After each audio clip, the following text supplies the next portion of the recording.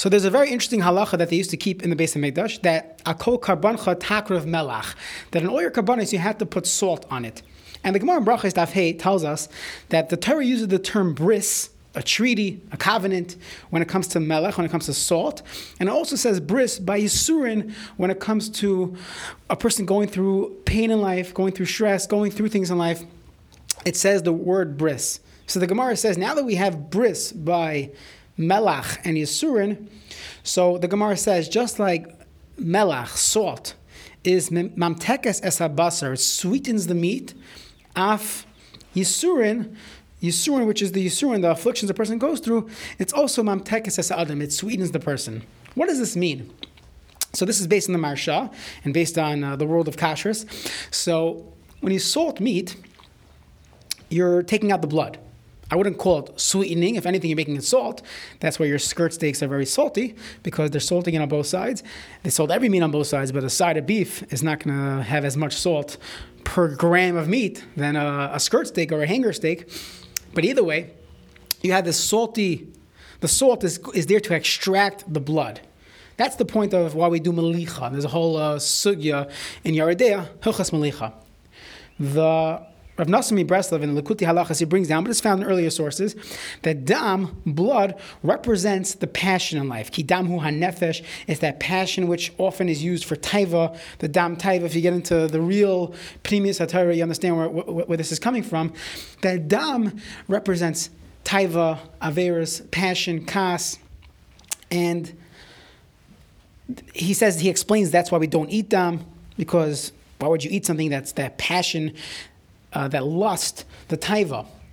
So when we salt meat, we remove the dam, you remove that passion, the lust, the taiva, the wrong passion obviously, and you leave the meat. So the meat is mamtekes. It's sweeter now. It's much more of a human being. It has the ability to be a ben Torah, a ben aliyah. You have that because the salt was mamtekes the basar through extracting the dam. So too, the salt, or not the salt, the yisurin, the afflictions in life, the stress in life, can also be mamtekes es ha'adam. It could also sweeten the person. How? Because very often in life, when a person is going through rough times, people have the ability to transcend from small, meaningless activities. They don't want to speak lashon hara when their son is fighting an illness. They don't want to do averis, certain averis, when they're going through tough times.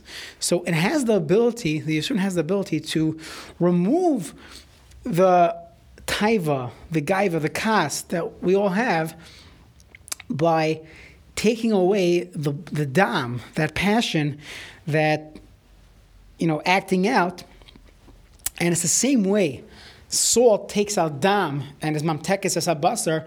The yisurin, the afflictions in life, have that ability to remove the taiva, the gaiva, the kas, and mamtekes es adam. So, what do yisurin mean? We know yisurin could be even on a small scale.